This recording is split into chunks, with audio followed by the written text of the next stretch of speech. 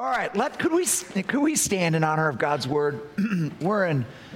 We are in message 2 in the book of Jonah. Here we go. Now the Lord had arranged for a great fish to swallow Jonah. And Jonah was inside the fish for 3 days and 3 nights.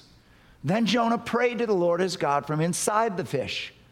He said, I cried out to the Lord in my great trouble, and he answered me. I called to you from the land of the dead. That word dead there is Sheol. And Lord, you heard me. You threw me into the ocean depths, and I sank down to the heart of the sea. The mighty waters engulfed me. I was buried beneath your wild and stormy waves. Then I said, O Lord, you have driven me from your presence. Yet I will look once more toward your holy temple. I sank beneath the waves, and the waters closed over me. Seaweed wrapped itself around my head. I sank down to the very roots of the mountains. I was imprisoned in the earth, whose gates locked shut forever. But you, O Lord my God, snatched me from the jaws of death. As my life was slipping away, I remembered the Lord, and my earnest prayer went out to you in your holy temple. Those who worship false gods turn their backs on all God's mercies. But I will offer sacrifices to you with songs of praise, and I will fulfill all of my vows. For my salvation comes from the Lord alone. Then the Lord ordered the fish to spit Jonah out onto the beach.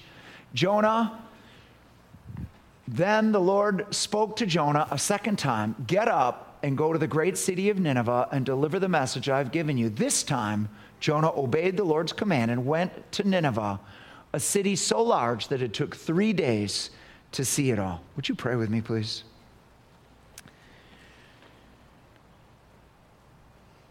Lord, this is a very in-your-face word. Could there be a hiddenness of me? Could there be no brashness, no sense of edge in this word? You are pure love, even when you speak something very strong and very straight. So help us, Lord, to hear you. Please, God, set each one of us free like only you can. In Jesus' name, amen. You may be seated. All right, the second verse that goes with this is Hebrews chapter 12, verse 13. It's where our title comes from. Make level paths for your feet so that the lame may not be disabled, but rather healed. And so the title of the message is Disabled or Healed. Point 1. What happened to Jonah? He was swallowed, it simply says, by a great fish. Was that a blue whale? Was that a great white shark? Either one of them have room. They can swallow a human being whole. Or did God come up with some other species? Or did God make a fish for that? We don't know. But the miracle of it is that Jonah lived inside of there for 3 days. How it started, Jonah is absolutely convinced he is going to die. He's convinced he's going to die when he tells them to throw him over, that he is going to be a sacrifice. While he's going down to the bottom of the sea and he's crying out to God and he's entering Sheol, which is the place where both the righteous and the unrighteous dead go in the Old Testament. The New Testament word for it is Hades. It means all receiving.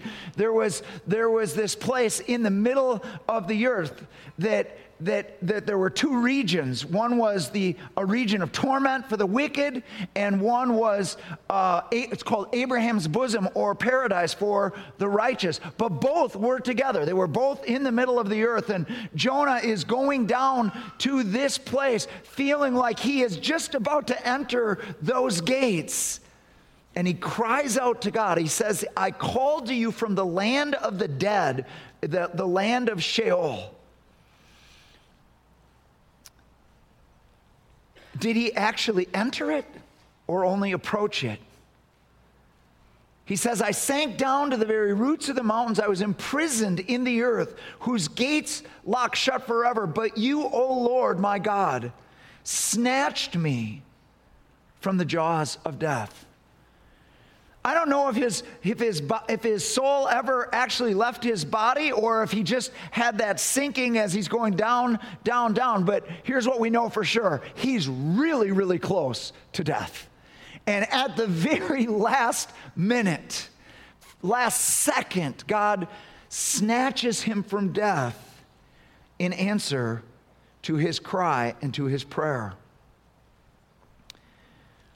Matthew chapter 12, verse 40, Jesus says this, for as Jonah was in the belly of the great fish for 3 days and 3 nights, so will the Son of Man be in the heart of the earth for 3 days and 3 nights. Jesus suffered for our sins and paid the penalty for our sins on the cross. After he died, he did not immediately go to heaven. He went down to Hades. He went down to this place that had, Jesus gives us all the information about it, or the most clear information in Luke 16. There are 2 regions. One is where it's torment, and one is called Abraham's bosom. It's also called paradise, but it's in the earth, and he goes down there for 3 days. And he's on the righteous side with all of the righteous that are locked in this place. Hebrew, Sheol. Greek, Hades. When Jesus rises from the dead on the 3rd day, he receives authority, not just from heaven, which he already had that authority, but he received earth's authority, which includes Hades. Listen to this, Revelation 1, 17 and 18. When I saw him, I fell at his feet like a dead man. And he placed his right hand on me, saying, do not be afraid. I am the first and the last and the living one. And I was dead, and behold, I am alive forevermore. And I have the keys of death and of Hades. Death is where bodies go. Hades is where souls go. Jesus got the keys of Hades. Listen to Ephesians 4, 9 and 10. This is why it says, when he ascended on high, he took many captives and gave gifts to his people. What does he ascended mean except that he also descended to the lower earthly regions? He who descended is the very one who ascended higher than all the heavens in order to fill the whole universe. So Jesus goes down there. He said to the thief on the cross, remember what he said? Today I'll be with you in paradise. Paradise is the bosom of Abraham, the region of Hades where the righteous went. There was no suffering there. There was waiting there. What were they waiting for? Heaven was not opened yet. People couldn't go to heaven yet. Jesus said, I am the way to the Father. Jesus received authority, and he unlocked Hades so that all of the righteous were released. All those prisoners were released from this earth and could now go to heaven, which is why Christians die today. To be absent from the body is to be present from the Lord. They go right to heaven. There still is a place called Hades, but right now it's only a place holding the wicked for final judgment. The righteous side of Hades, the paradise side, has been emptied and is now in heaven. This is what Jesus did for us. There was nothing men could do, nothing women could do to unlock our boundness to this earth. But what we could not do for ourselves, Jesus did through his death and his resurrection. Amen.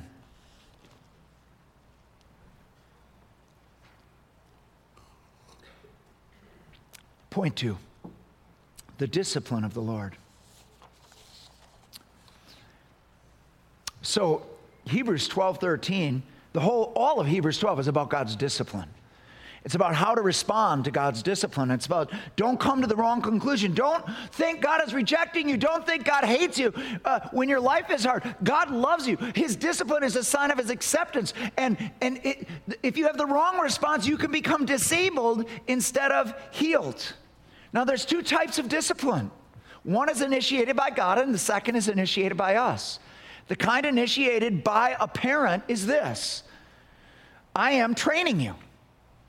I am teaching you how to live in the real world. I'm teaching you how to work, teaching you about responsibility, teaching you about perseverance, staying at it. I'm teaching you how to work, how to get along, how to be trained for this world. It is initiated by the parent for the good of the child. Is it enjoyable? No. We'd rather play and have fun and watch video games. But parents are responsible to train their children so that they can be successful in whatever their calling is. So I had a young man last Sunday night, and he was here for a long time. He's just got a great heart, tender heart with the Lord, and we got to chat afterwards, and he said, just to be honest, he said, I've been angry with God. Here I am called to ministry. I'm trying to seek him for ministry, and my life is so hard, and I'm struggling with anger towards God. I said, bro, I got a verse for you. I don't know that you're going to like it, but I have a verse for you. You ever had one of those? I said, it's Jeremiah 12:5. Jeremiah is young in ministry. He's called by the Lord, and it's really hard, and he's complaining, and he is wanting some sympathy from heaven. You know what God says to him? Here's God's response to his, I'm upset. My life is so hard. It's so difficult. Here's what God says to him. If you have run with men and been worn out, how are you going to run with horses? If you're falling in a land of peace, how are you going to stand in the thicket of Jordan? He's saying to Jeremiah, dude, I'm preparing you for something. I'm preparing you for great things. I'm preparing you to run with horses, and you're in boot camp. I'm training you. I'm getting you ready. This isn't a punishment. This is because I love you. This is because there's a high calling on your life. This is because it's going to require more of you. Has anybody noticed anything about American culture?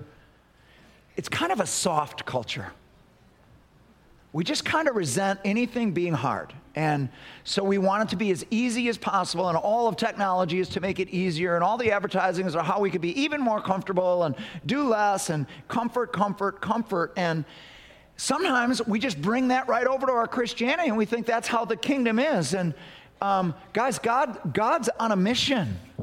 Yeah, we're the family of God. We're loved. Yeah, we need to get healed, but we're also the army of God, and God needs us to get equipped and go and do what he is calling us to do. And so sometimes God's discipline is simply initiated by him to train us for his calling for us. We haven't done anything wrong. It's actually because we've done something right. And he wants to get us ready for the full thing that he wants to do in and through us. And a lot of times, the reason why hardship has to come is because sometimes God using us greatly would actually destroy us.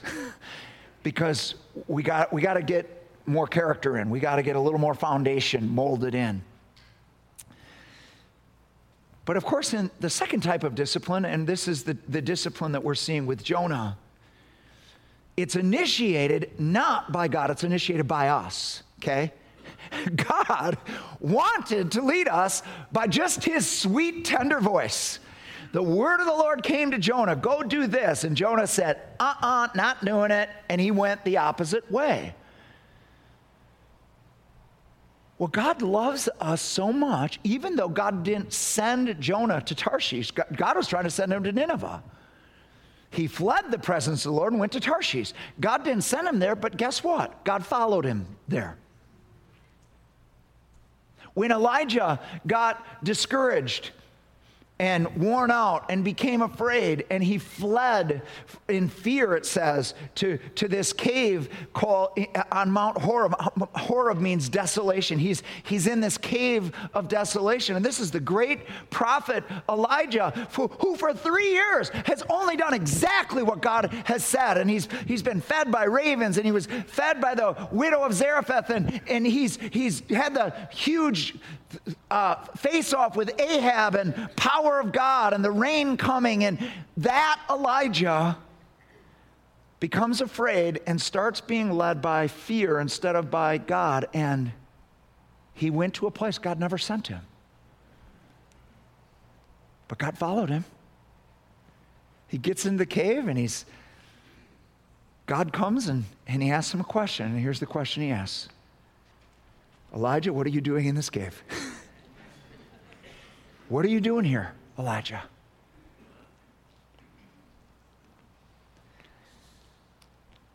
God gives Jonah a second chance. It says, then the Lord spoke to Jonah a second time.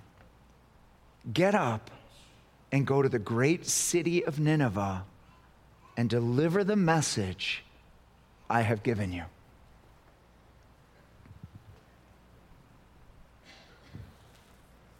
New chance to obey. The word of the Lord came a second time. Let me tell you one thing about hearing God. God prefers the honest no of the sinner than the empty yes of the religious. I'm going to say it again.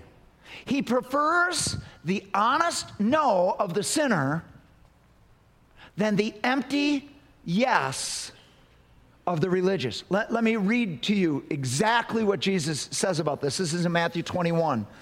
But what do you think? A man had 2 sons, and he came to the first and said, Son, go work today in the vineyard. And he answered, I will not. But afterward he regretted it and went. The man came to the second and said the same thing, and he answered, I will, sir. But he did not go. Which of the 2 did the will of the Father?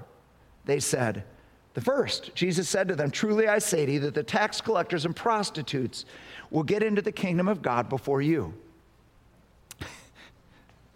What do I mean by this? At least if you're saying no to God and you're fleeing his presence, and he told you to do this, and you know what the command is, and you're not doing it, and you're fleeing from him, at least you know where you stand. You're not doing it. You're outside of God's grace. Jonah was always very clear on where he was. I am disobeying. That's why this storm is coming. Here's the problem with the empty yes of the religious. Is you can end up saying yes, singing yes, and deceive yourself into that you're doing yes. And it's very hard to get right because of deception. Here's how the book of James says it.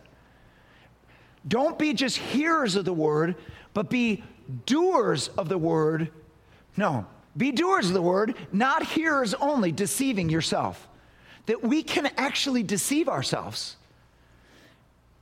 by having a religion that says yes, with no intention of actually changing our lives and doing what God actually said.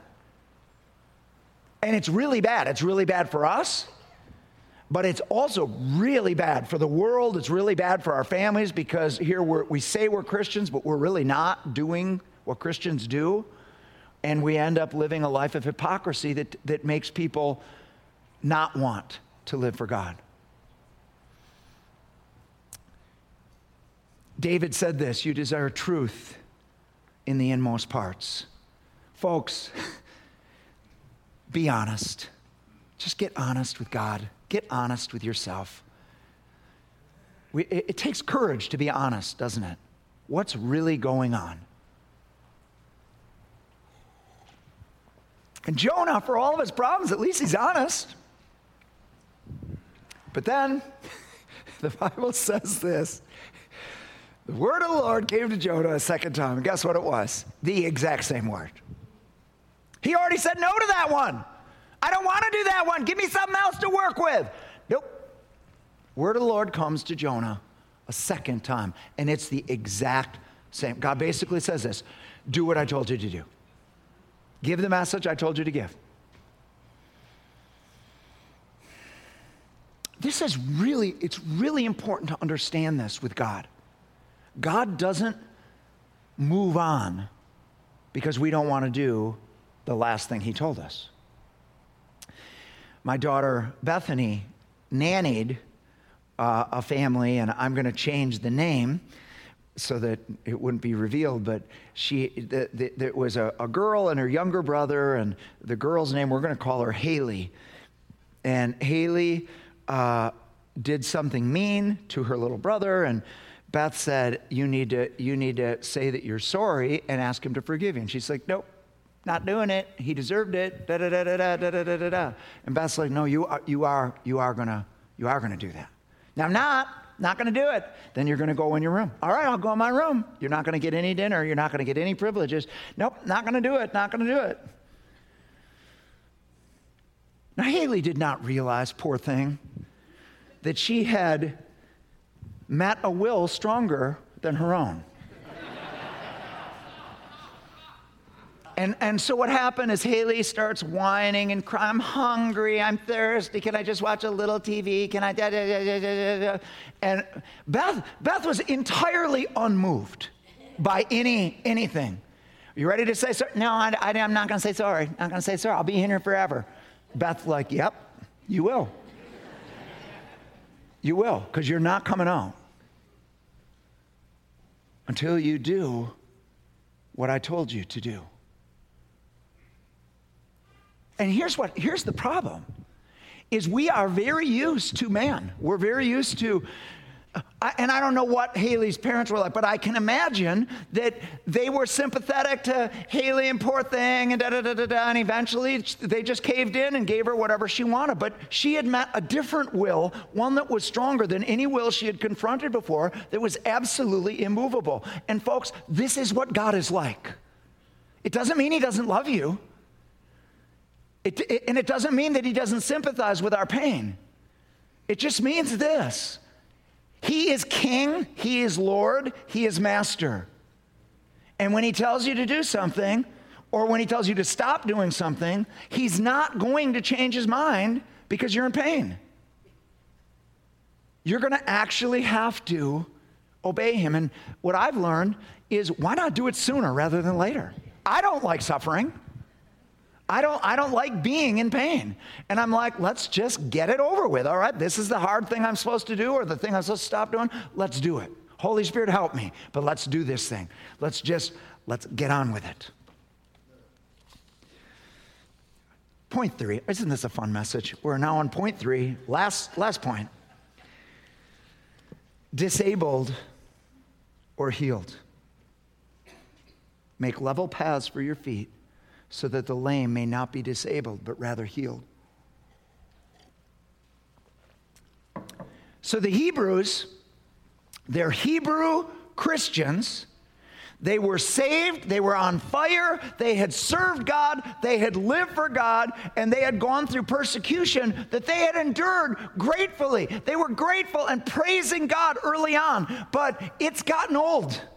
And their life is hard, and their Jewish friends all want them back at the synagogue, and all they need to do is leave off Jesus and leave off their gospel stuff, and they can be accepted again in community, and they're being sorely, sorely tempted because of how difficult their life is. And they're being very tempted. And as Paul, I think Paul wrote Hebrews, others think other people wrote it, we'll just call him the author of Hebrews, is saying, you are in danger right now.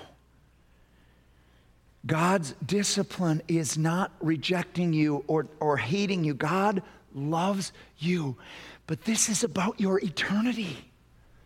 He is disciplining you so that you will share his holiness for all eternity. Don't leave it because your life's a little uncomfortable right now. Don't leave what God is doing. Don't allow yourself to be disabled, but rather come into God's full healing for you.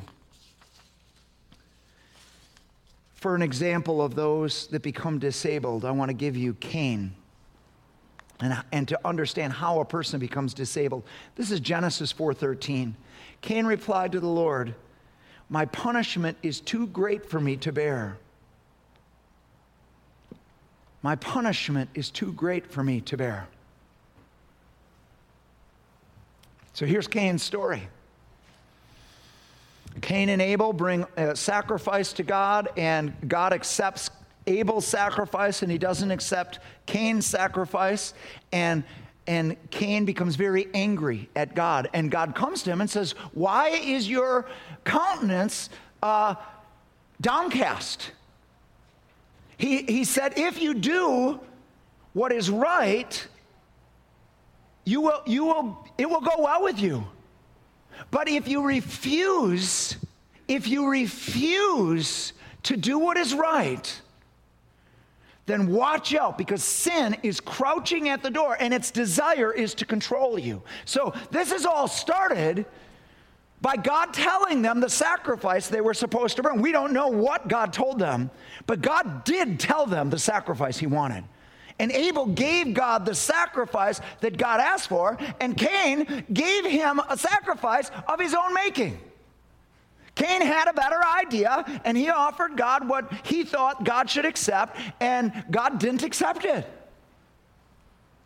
And God said, if you refuse to do what is right, watch out, because sin its desire is to control you. And so he's already said no to the word of God. He's already fled from God's word. God pursues him in discipline. He gives in to sin and kills his brother Abel, and God comes to him again with discipline. And here's what Abel says: "It's not fair. Your punishment's too difficult. It's too hard. You're too hard. You're too punished. You're unfair. You are not good." And then this is what it says. This is one of the saddest verses in all the Bible, Genesis 4:16. "So Cain left the Lord's presence and settled in the land of Nod." The word Nod means wandering. Whenever we leave the presence of God, we're going to feel like we're wandering. We're just wandering around. But when you settle in the land of wandering, it's really bad. That means you made a decision. This is going to be the rest of my life. I'm settling in a life of wandering. When Tom Alexander was here a few weeks ago, he said this in one of the services. He said, because it says that apart from me, Jesus said, you can do nothing. And people say all the time, no, I can do stuff apart from God. I can do all kinds of stuff apart from God. I don't need God. I can do all kinds of stuff. And here's what Tom said. Yeah, I didn't say you couldn't be active, but you're going to be like a sweaty hamster. Yeah, you're going to work, you're going to be active, you're going to build cities. Cain did a lot of stuff, but it's all in a circle. It's all in a circle, just like a hamster, and at the end of the day, you will have gotten nowhere except sweaty. That's what the life, settling into life of wandering is. Can you flee the presence of God? Can you flee fellowship with God and do your own thing? Absolutely. Can you get anywhere, actually get anywhere? Maybe a little in man's eyes, but not in God's. Augustine said this: "We were made for you, and our hearts are restless until they rest in you."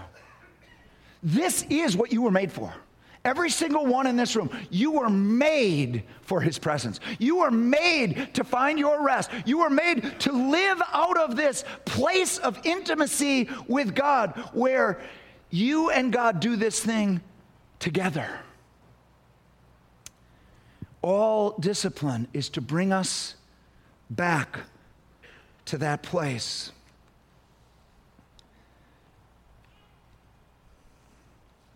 So what is the enemy trying to get us to, why do people settle in the land of Nod? Why would anyone settle in the land of wandering?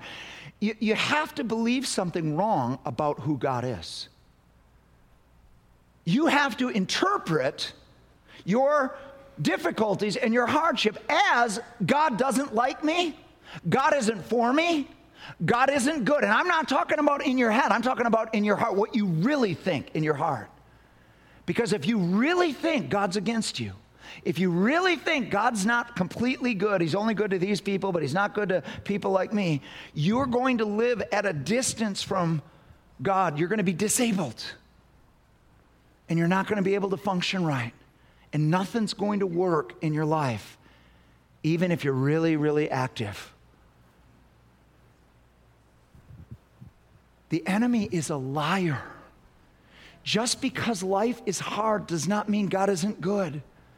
Just because your life isn't working right now does not mean that God is against you. God is for you. Do you know what he says in Hebrews 12? He says, listen, don't be discouraged by the Lord's discipline. It is a sign of his love and of his acceptance. He loves you. He accepts you. Life is hard because he loves you so much. He's shining you up. He's strengthening you. He's getting you ready for all that he has for you, not just in time, but for all eternity. Buck up. That's my translation. Strengthen weak knees when you're disciplined. Strengthen your weak knees. Buck up. God is for you. Sometimes you just got to say that to yourself. God is for me. God wants me to win. God wants me to make it. God is good. God is good all the time. Sometimes you just got to proclaim that. When all those armies came out against Israel, and it looked like they were going to be devoured, and God came and said, "You're not even going to have to fight. Just go out, face the enemy, and stand still and see the salvation of God." And so the next day, Jehoshaphat sends out the singers. The singers go first, and here's the song that they sing. The Lord is good. Give thanks to the Lord, for he is good. And the Bible says that as they began to sing, God sent ambushes against the enemy. God was waiting for somebody to affirm his goodness in the midst of their darkness. He was waiting for somebody to get their eyes off the enemy and get their eyes on him and affirm who he is, so that he could come and rescue and heal and do all those things that only God can do.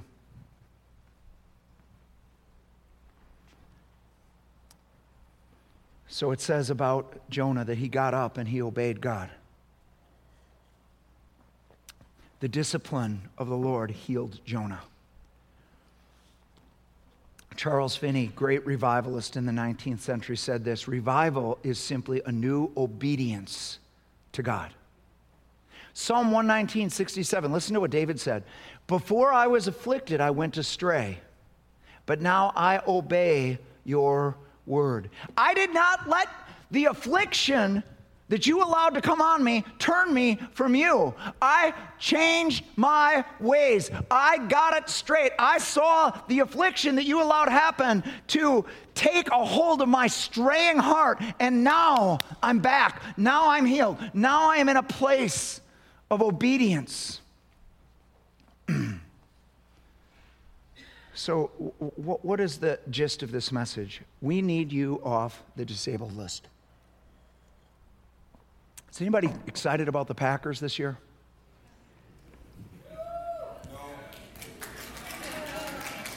Now, what I just heard, one guy, a Bear fan, said no, which I expected that. But from the rest of us, here's what I heard. We're going to wait to find out what happens. Here's why. Packers broke our heart last year. Aaron Rodgers went down, the Vikings guy, dislocated, and then he was put on the disabled list. And it was so hard watching those games because every single game was a must win. And I remember one specific game, we were playing the Bears, actually. And we were losing to the Bears. And Brett Hundley, God bless him, he's our backup quarterback. He keeps throwing interceptions and bad things. And every time Brett Hundley does anything, they show Aaron Rodgers. He's in street clothes on the sidelines. There he is, on the disabled list. He's still on the team. He's still loved. He's still honored for all of the sacrifices he's made in the past and all of the great things he's done in the past. But you know what? We need him in the game right now. We need him on the field, not on the sidelines watching.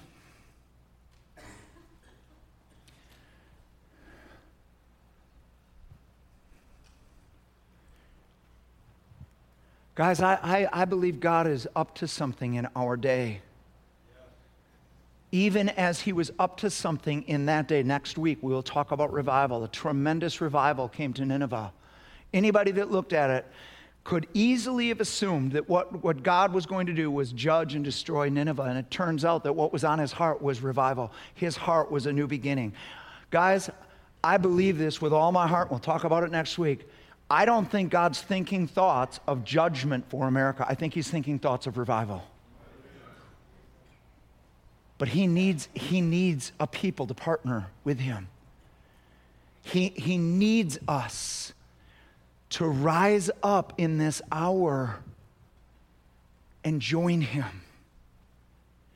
I know it's easy to get on the disabled list for 1,000 reasons. You're discouraged, you're depressed, you fell into sin, somebody criticized you, you're not appreciated, you're distracted by life, there's 1,000 reasons to be on that disabled list and still loved, still honored, still have a history in God where you did things in the past and you were active in the past, but we need you in the game right now. We need you to instead of allowing yourself to be disabled, we need you to say to God, God, you have to self-identify. I can't identify you.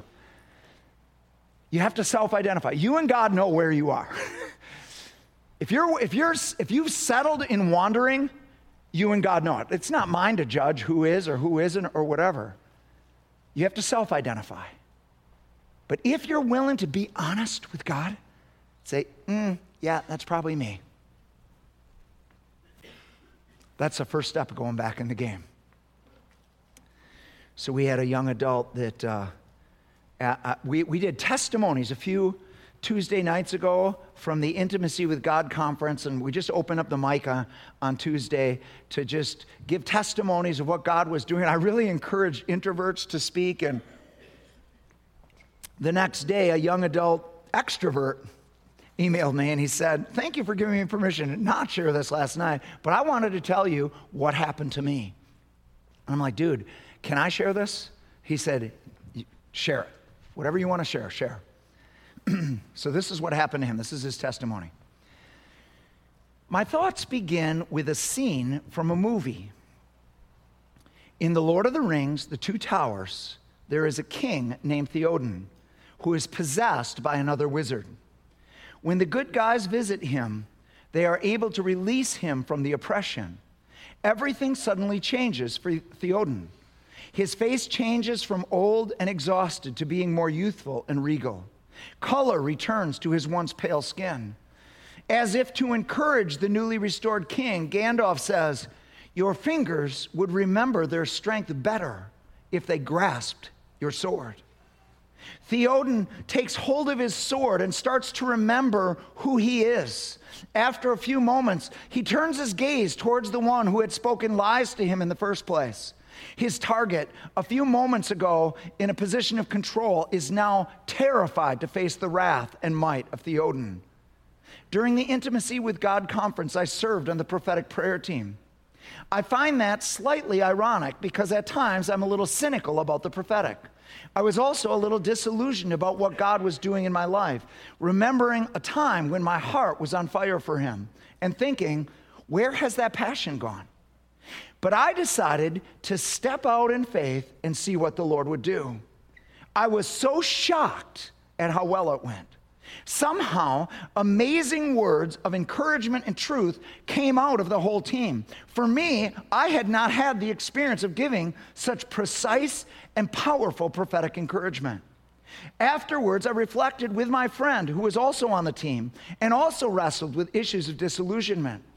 We both felt like stepping out in and exercising the gifts God had given us somehow also increased our faith and stirred up a passion for the Lord.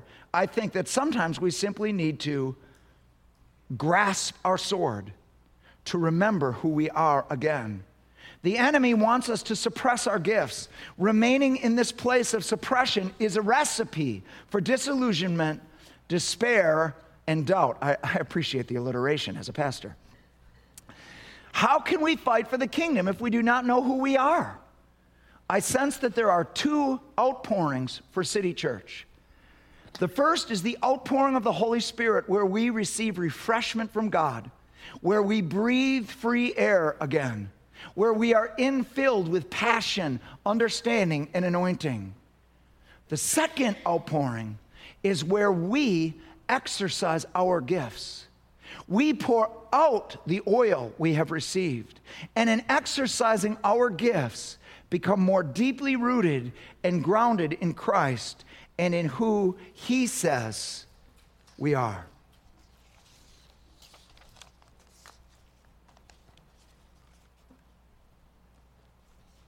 Sometimes the word of the Lord is not about us to stop doing something we're doing wrong. Sometimes the word of the Lord, like it was to Jonah, is to start doing something that I'm calling you to do. And I want to encourage you today.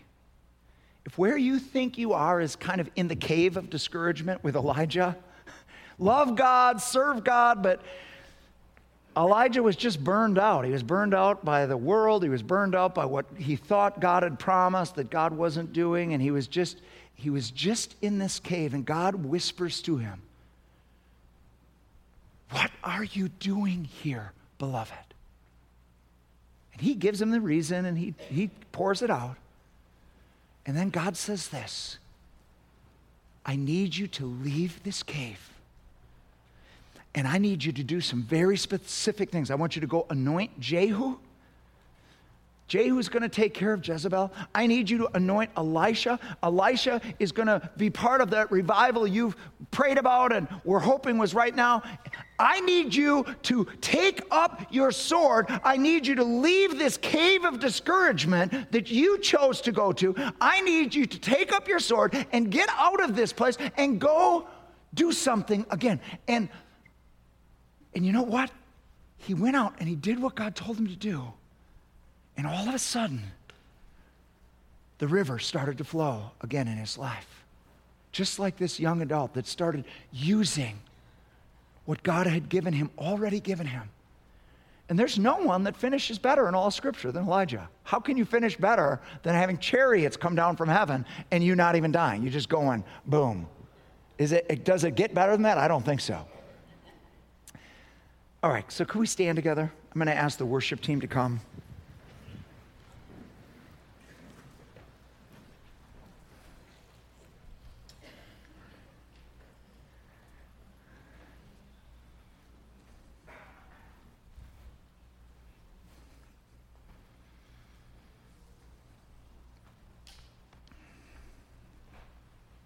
If you've seen the Two Towers, that scene is unbelievable. Here's Theoden, a king. He's a king. He's royalty. But something's been whispering in his ear. The guy's name is Wormtongue. And he's been speaking in his ear, and he's been listening to those lies, and it's disabled him. Even though he's still a king, even though he's still beloved, even though he still has authority, he can't use it. He is disabled. He is on the sidelines. And then this amazing picture of deliverance coming to him and breathe the free air. Guys, this is the power of the Holy Spirit today. You are a king. You are royalty before God. He has made us a kingdom of priests before our God. You are this. Jesus made you that. That is who you are in the heavens. And that doesn't change just because you're in a bad place. It's just that we forget it. And we start thinking we're what the lies are. And we're pretty soon our hands are so heavy we can't do anything. And the Holy Spirit wants to come today and set you free in a moment. He wants you to breathe the free air again. What is the free air? Here's the free air. I am loved right now. Jesus died for me. He's got a new beginning for me right now. What is the free air? I get to come as I am. I don't have to impress him. I don't have to pretend. I don't have to be some type of religious thing. I get to come just as I am. Honest to God.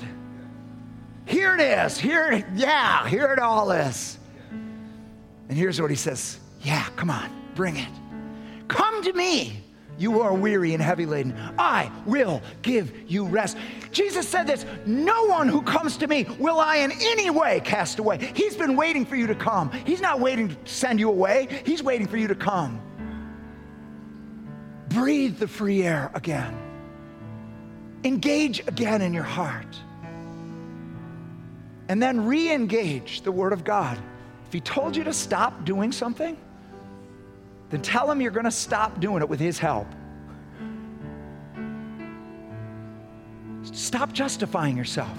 Stop saying it's okay. Stop saying everybody's doing it. Everybody's doing it. Why is this wrong? Why is this wrong? You know what? You're wasting your words. You're not going to convince God. He's God. You don't manipulate God. You can manipulate people, but you can't manipulate God.